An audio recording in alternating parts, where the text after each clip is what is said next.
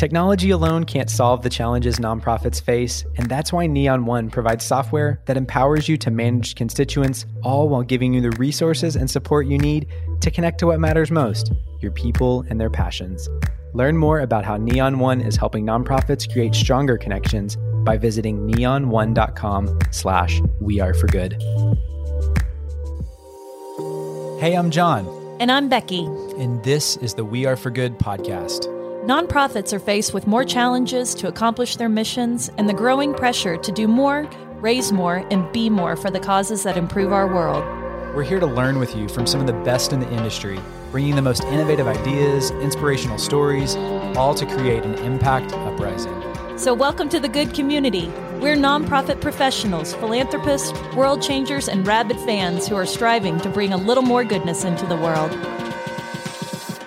So let's get started. Becky, we are like beaming today. We got BRB in the house today, We finally. So excited. I'm beyond excited to be here with you guys. Like, Oh my truly gosh. beyond excited. Okay. It's total mutual feeling. This is like really awesome. So if you're joining us, happy Friday. We're in the middle of the Habits of an Impactful Fundraiser series. And this week is really dope because we're talking to the executive director. We know there's so many leaders that listen to this podcast. We want to help you get oriented around what's the stuff you really need to care about? What are the habits you need to infuse in your life? So hopefully we're going to kind of give you the TLDR version of what really matters with BRB. I'm going to throw all the acronyms out I was here. about to say my head is spinning. Love it. So we are so delighted to have Brooke Ritchie Babbage on the podcast. And if you don't know her, you need to subscribe You right need now to. over at her podcast, the Nonprofit Mastermind podcast. But she is this amazing lawyer turned nonprofit founder, turned impact strategist and coach. She's an unapologetic strategy geek, 100% Virgo, and INFJ if you follow the Myers-Briggs. She's a self-professed template queen and unabashed believer in the power of abundance. We love talking about abundance here Oh, yeah. to help create true positive impact in the world. And over the past 20 years, she's had so many journeys. She's been an organizer, a lawyer, a nonprofit founder, and leader. She's been a professor of law, social entrepreneurship, and nonprofit leadership. She's been a board member and a board officer many times over. She's built successful nonprofit from the ground up, managed a thriving team, and raised millions of dollars to support the mission she believed in. And through it all, what ties Brooke's many journeys together is her deep passion for creating social change. Can you tell why we are like so excited? She's so our people. And we've kind of like swarmed her for all of these months and we're finally getting to hang out. So we're just delighted to have you on the podcast today, Brooke. Hey, welcome. I am delighted. Before we hopped on, I was just geeking out over being here with you guys. I am such a fan of everything you're building, and I'm really excited for this conversation. Well, We are too. That goes both ways. Kind of speechless. And I love that I just cut your bio off because, she's also a Harvard Law School grad and all these kind of things, fellow. But that's not what this is about because I feel like your heart and soul, like when you listen to you, like it just comes through the page. Or if you go to your site and like dive in, like your heart in this is so good, but you're really great at building systems for people too, like frameworks to think through. And that's when we thought about this series, we wanted to really give a playbook that you keep coming back to of like what really matters. So before we get into all that though, we got to give you a little space. This is your first time on the show. Give us your story. Like, how did you get here to this moment and kind of walk us through a little bit of your personal journey? Absolutely. So, you captured a little bit of it in my bio. I have always just really been committed to social justice and social change. And I actually thought I was going to be a writer. I thought I was going to be a journalist and tell stories of social justice and social impact. And then I discovered that I don't have the patience and I am far too sensitive. I'm not really good at having other people. Oh my gosh, you're my people. So that wasn't going to be a good career. But one of the summers when I was exploring journalism here in New York City, where I live and have spent most of my adulthood, there was also a policy institute starting called Center for an Urban Future that basically applied journalistic principles to policy work, right? To legislative advocacy. And it partnered with organizers and lawyers and journalists and sort of took the lived experiences and stories of people in communities and helped translate that into legal change and advocacy. Oh, I love that. Wow. And I was like, I'm in. That sounds just amazing. Just the whole sort of gestalt of it. And so that was actually the summer that I decided I'm going to law school. I'm going to policy school. And, like you said, John, the through line has been social justice. That was really the crux of the law that I practiced. I was a community lawyer. And so that's really about decentering my own expertise as a lawyer in the room and centering the expertise and experiences and skills and capacities of the clients, of the people that you are advocating on behalf of, and they become partners in the advocacy process. And while I was doing that kind of law, I find that I kept having the same conversations with the people I was working with over and over. And that really what I was drawn to was the partnership, was the sort of empowering them to be the people going into conversations in court, going into conversations in government agencies. And that led to the founding of my organization. And then the rest is history. That's what I did for 12 years. Okay. I am married to an attorney, and I'm not going to try to throw him entirely under the bus right here, but you are the first attorney I have ever met who subscribes to the thing that we say over and over on this podcast, which is if you're looking for solutions to your problem, you go directly to the community, to the person with the lived experience who is facing that problem. And I am just geeking out on BRB here. I'm just a big Brooke Ritchie Babbage fan. And just to know that changed your heart and your wiring to lead you here today is just freaking amazing. So keep going with that work. So we're going to dive in to all of these questions that we have about how to be an impactful executive director. You've been at the top. I think you're working with organizations in all different kinds of roles and capacities. And I think we want to ask ourselves, what are the right questions we need to be asking regarding being an executive director? So zoom us out and ask us, what are we really trying to accomplish here? And what is the big picture question that our executive directors need to be asking?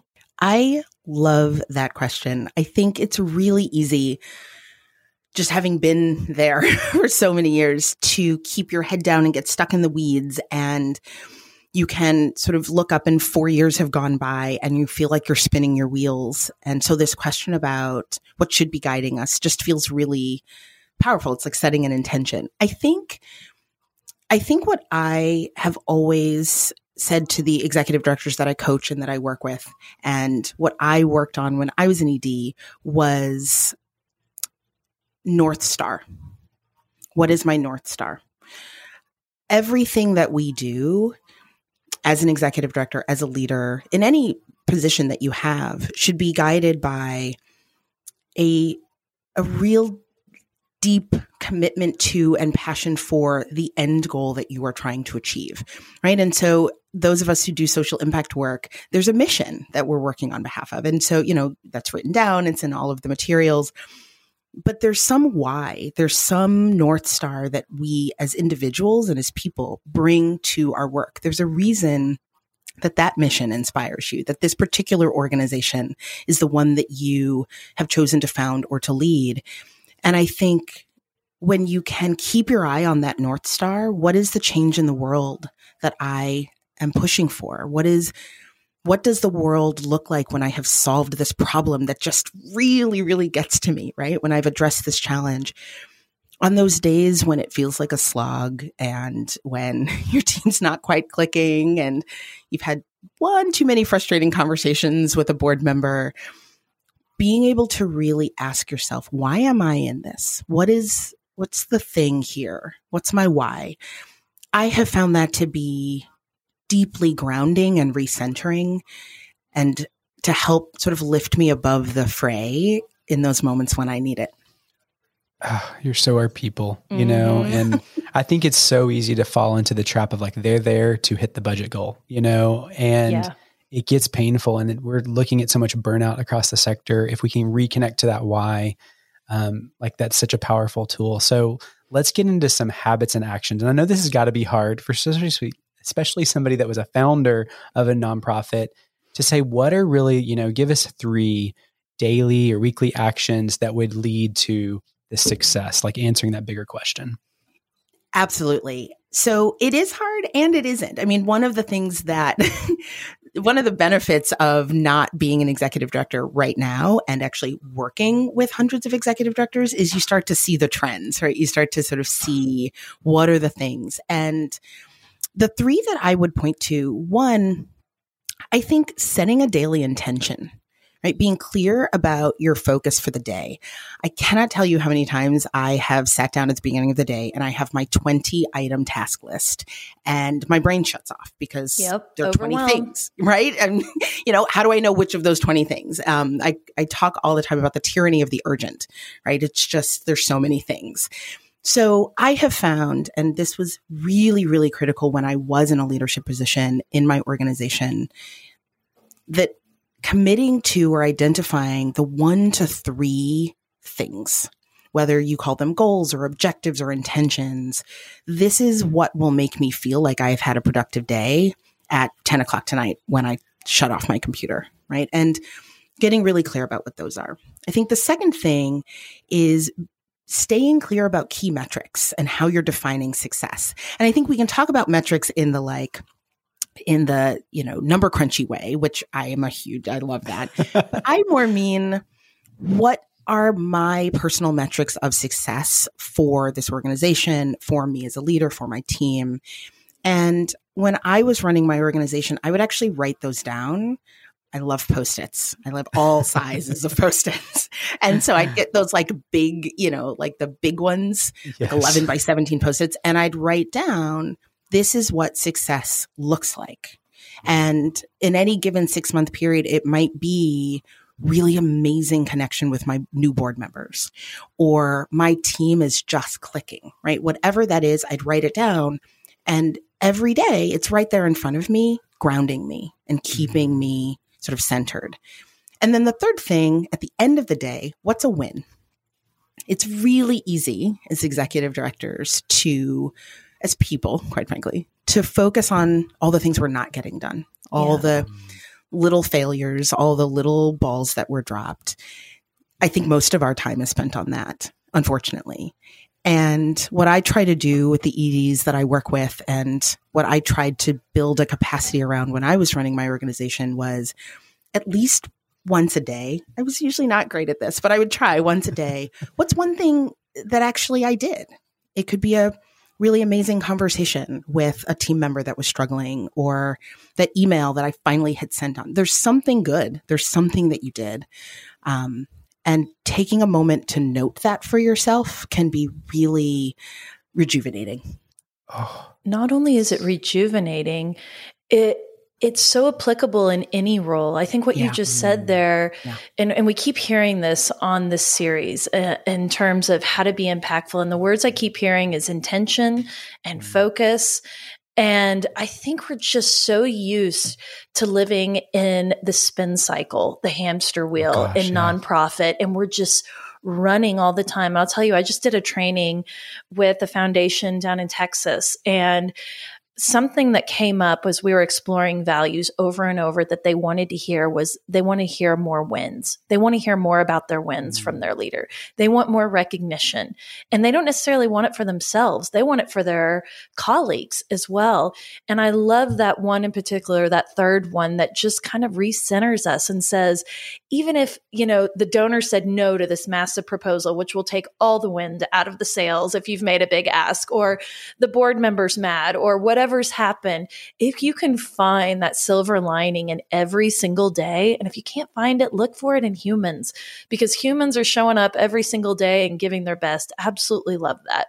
So our next question is, what relationships do you prioritize as an executive director? And I am so curious to hear what you're going to say, because I will just say, and I'm not trying to steal your thunder, but in my experience, with a lot of EDs that I've worked with, the relationships that were prioritized were the biggest donor out there, the board chair, and the CEO of our organization. And I would love to know what you think would be the 3 or a couple of relationships to prioritize as an ED.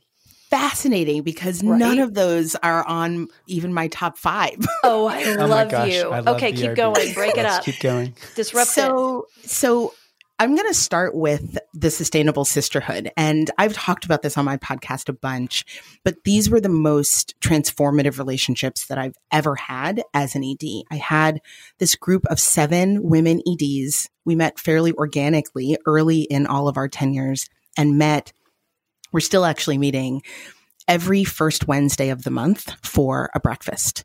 And we were a mastermind. We were accountability partners. We were all growing our organizations together. And that taught me a couple things about relationships to prioritize. One, and to this day, I prioritize relationships with people that pull me out of the weeds. Right? Most of the energy that we bring to the table as an executive director, it pushes us down. It pushes us not down. It pushes us into the weeds. Into the weeds, right? To focus on the nuts and bolts and the tactics and making sure that, everything's firing on all cylinders. And that's part of our role. But those people that actually help me elevate, even for an hour, right? That are accountability partners that say, but is that the goal you set for yourself? Have you moved forward on the intention that you set? The mentors that said, oh, there's a method to this madness that you're feeling, right? That really helped pull me out, even just for those Wednesday mornings. So that's the first thing that I learned about relationships to prioritize as an executive director. I think that's really important. I think a second are people that can help you think through problems, thought partners. Mm-hmm. And my hope for every executive director out there is that some of those thought partners are your board members. That's a great, I get asked this question all the time. What are the metrics? Like, what does, a good governance board look like?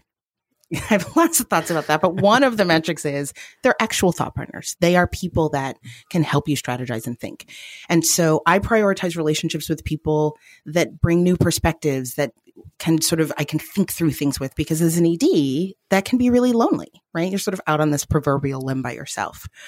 And then the third, and I think this is where a lot of EDs, a lot of the people that I talk to, it feels like they shouldn't focus on this last group, but sources of support, right? Just people who are going to be a cheerleader, that are going to give me a hug, that are going to pour me my glass of Prosecco, my husband, my kids, my crew, the people who give us sustenance. And I think we live in a society, even in the nonprofit and social impact sectors, that can downplay the importance of emotional sustenance in our sustainability as leaders.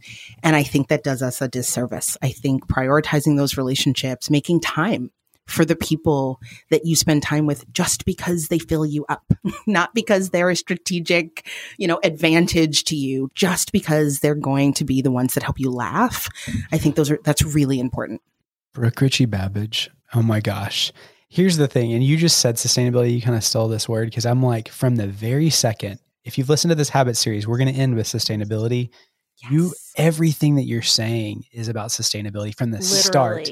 And that just makes me well up with excitement, because right now I know there's people listening that just feel so buried in this, and I hope this conversation pulls you out and gives you a North Star of how you can kind of reorient, and rally around this. So powerful.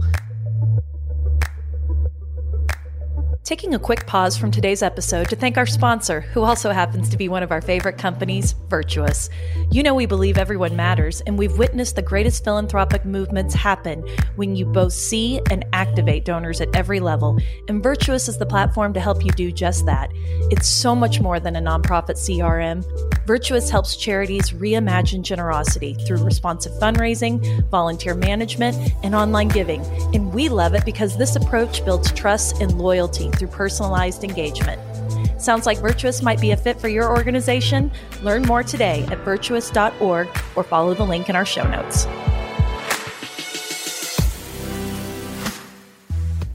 Let's go into some do this, not that. We love this. I'm picturing that book where it's like, don't eat the burger, eat the chicken instead. It was like that.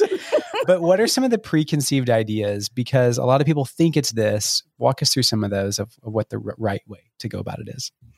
Yeah, I think, one of the big ones that I would point to is I say laundry list, but I don't want to sort of sound judgy. But, we all have the list of things we have to do, say next quarter, right? Yep. And we do our work planning or we have our strategic plan, and it's just a list of activities. And that's really overwhelming because there's no sort of weight attached to anything. Everything is of equal importance and of equal weight.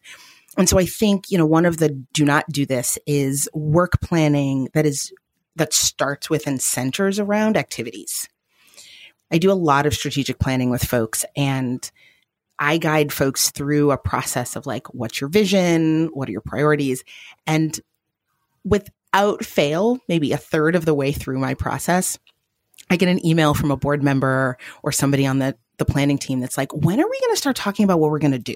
Like, when do we start talking about the activities? Uh-huh. And I get that because obviously that's where the impact comes from. But I would say the don't do this is like, don't start with activities. Don't start your day. Going back to the intention, don't start your day with the tasks. Start with the goal. Start with the North Star. Start with where are we trying to go? Because that will tell you which tasks are more or less important.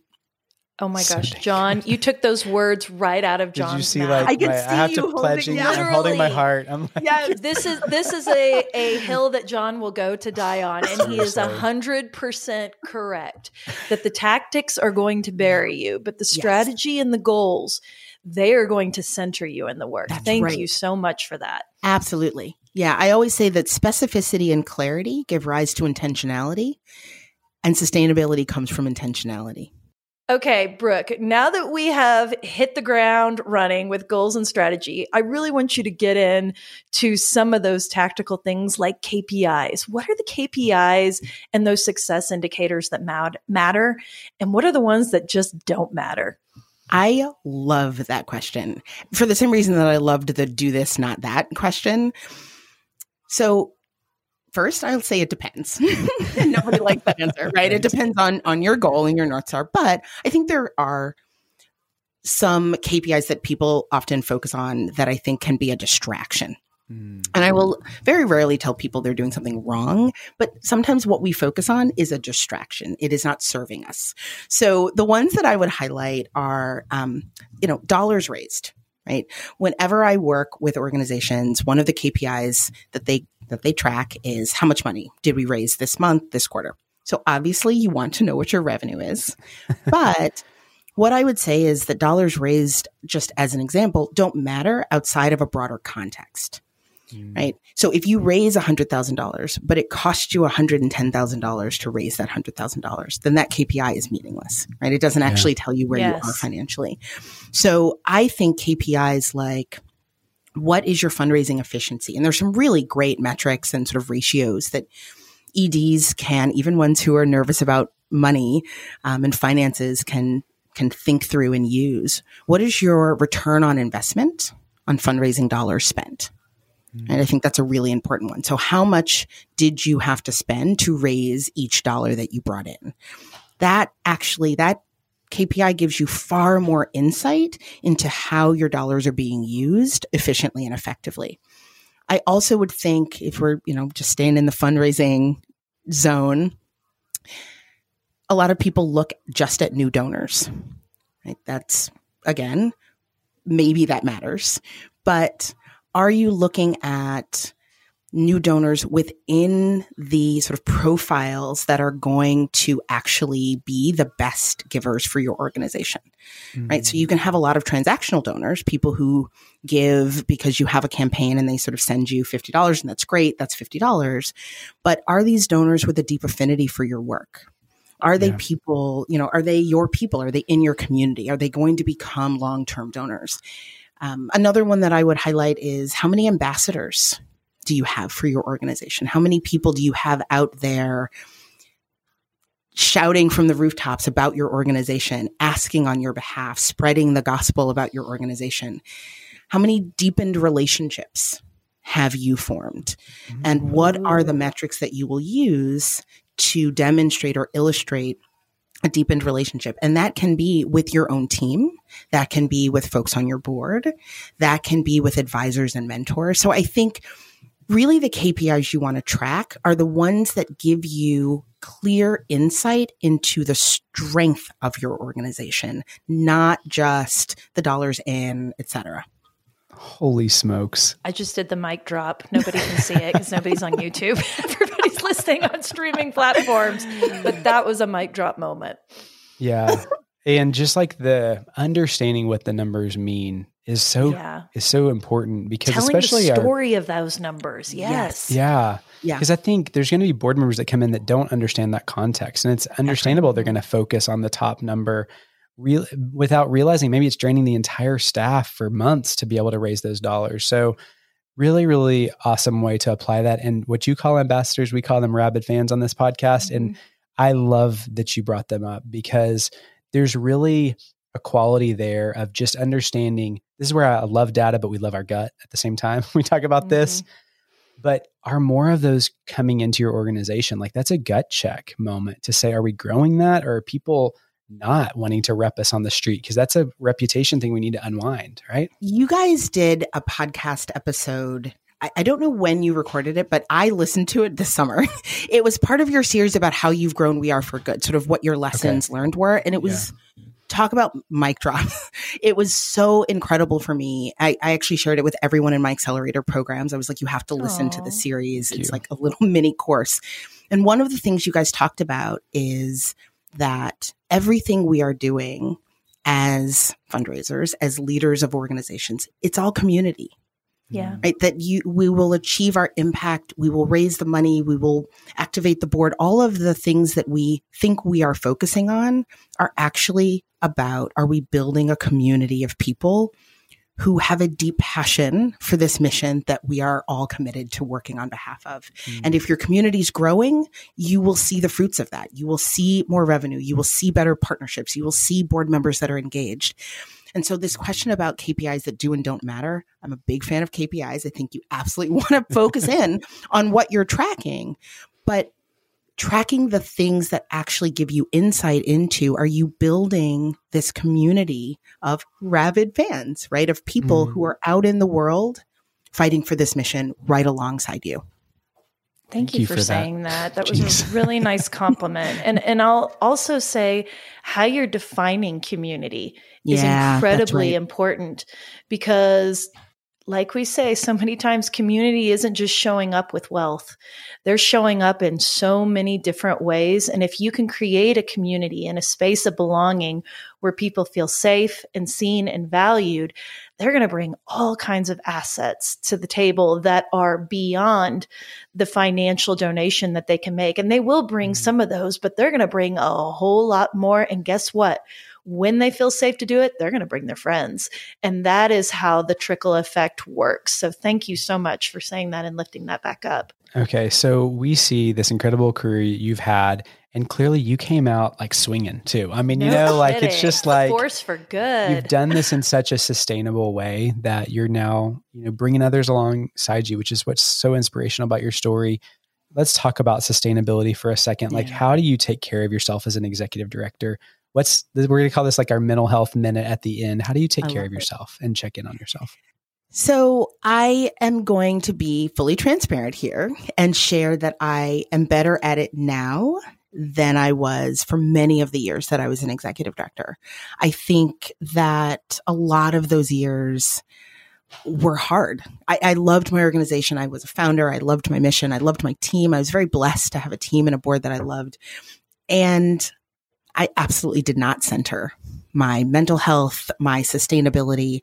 I think part of that was, 10 years ago, just in our sector, conversations about sustainability were far less frequent. I think that part of it was that as I was coming up, 25 years ago, the way people talked about leadership and what it meant to be a leader meant you never show what people called weakness. You never showed exhaustion. You were the first awake and the last to go to sleep, all the things, right? And I was very much a student of that school of leadership, and unfortunately was good at it. And I say unfortunately because it's not right. It's not good. It's not healthy. And what I learned in all honesty, through my sisterhood and what they supported me and we all supported one another in doing over the tenure of my time running my organization, was that nothing about our mission matters. Nothing about the strategies and the tactics matter if I burn out, right? If I can't read an email or focus on a thought, or if I snap every time I talk to my board members, if I'm resentful of the major donor that wants to have, another coffee, right? All of that's the wrong narrative. I'm not bringing joy into those engagements, into those conversations.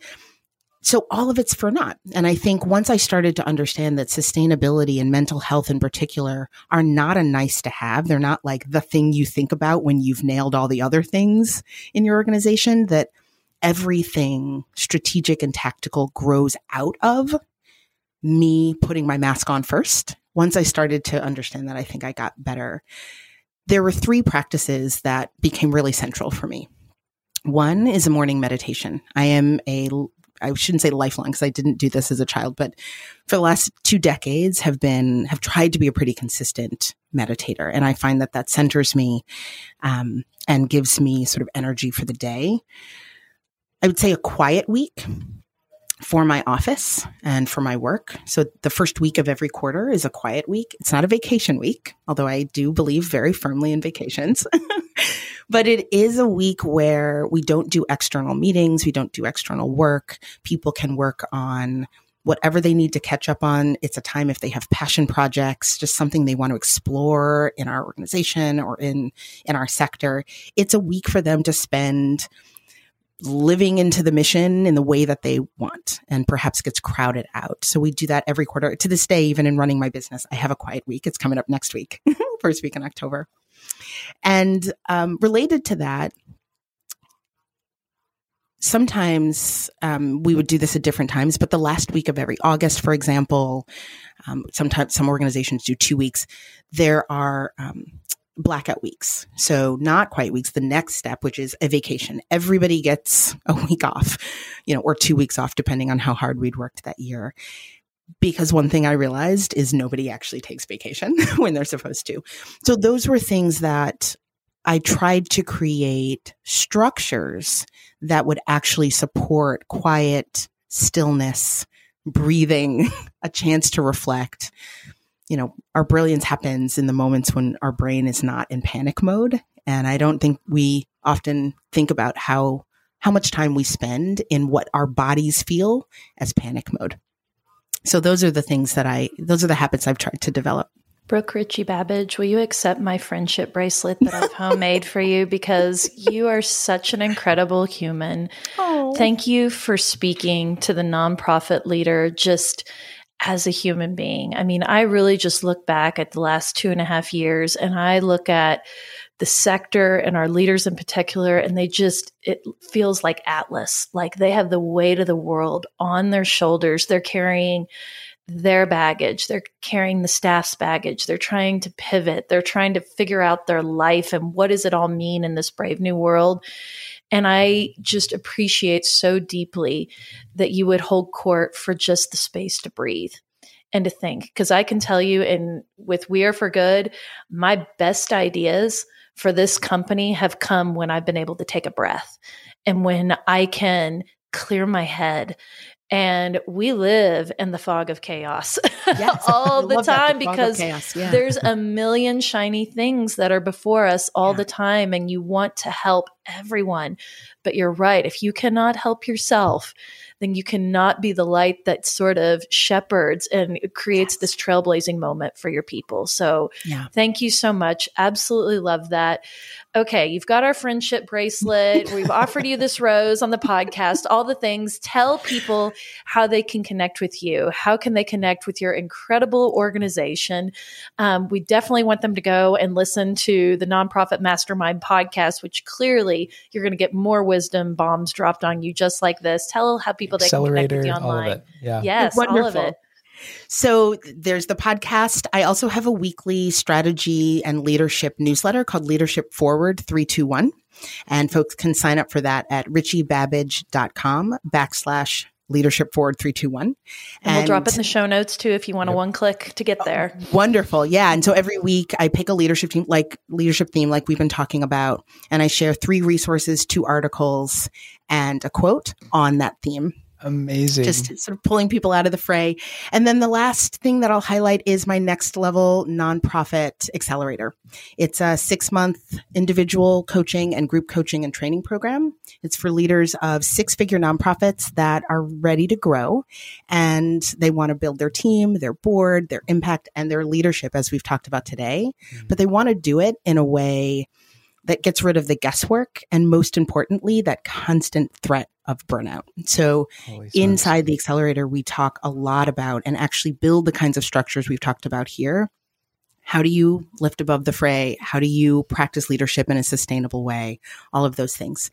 And folks can sign up or learn more and apply at richiebabbage.com/nextlevelnonprofit. Oh my gosh. I kind of want to switch to a 501c3 so we can go get in that accelerator. I'm like, if you want to understand the sisterhood, come check it out. If this has resonated with you, please go check it out. We want more people to find harmony in community. Find yourselves, find your passion again. And joy. Yeah. Yes. Let's go find our joy again, and let's pour back into it when we have that space of peace. Brooke, you are well worth the wait. Please come back and talk to us more. I have to say, you guys are you're a real inspiration to me. I really, really love the community that you're building. I love your podcast. Talking to you both today is exactly what I dreamed of. I'm such a fangirl. Thank you for having me. This has been wonderful. Total Such reciprocity. Yeah, right, thank you so much. Thank Full you, hearts. my friend. Hey friends, thanks so much for being here. Did you know we create a landing page for each podcast episode with helpful links, freebies, and even shareable graphics? Be sure to check it out at the link in this episode's description. You probably hear it in our voices, but we love connecting you with the most innovative people to help you achieve more for your mission than ever before. We'd love for you to join our good community. It's free, and you can think of it as the after party to each podcast episode. You can sign up today at weareforgood.com/hello. One more thing, if you loved what you heard today, would you mind leaving us a podcast rating and review? It means the world to us, and your support helps more people find our community. Thanks, friends. I'm our producer, Julie Comfer, and our theme song is Sunray by Remy Borsboom.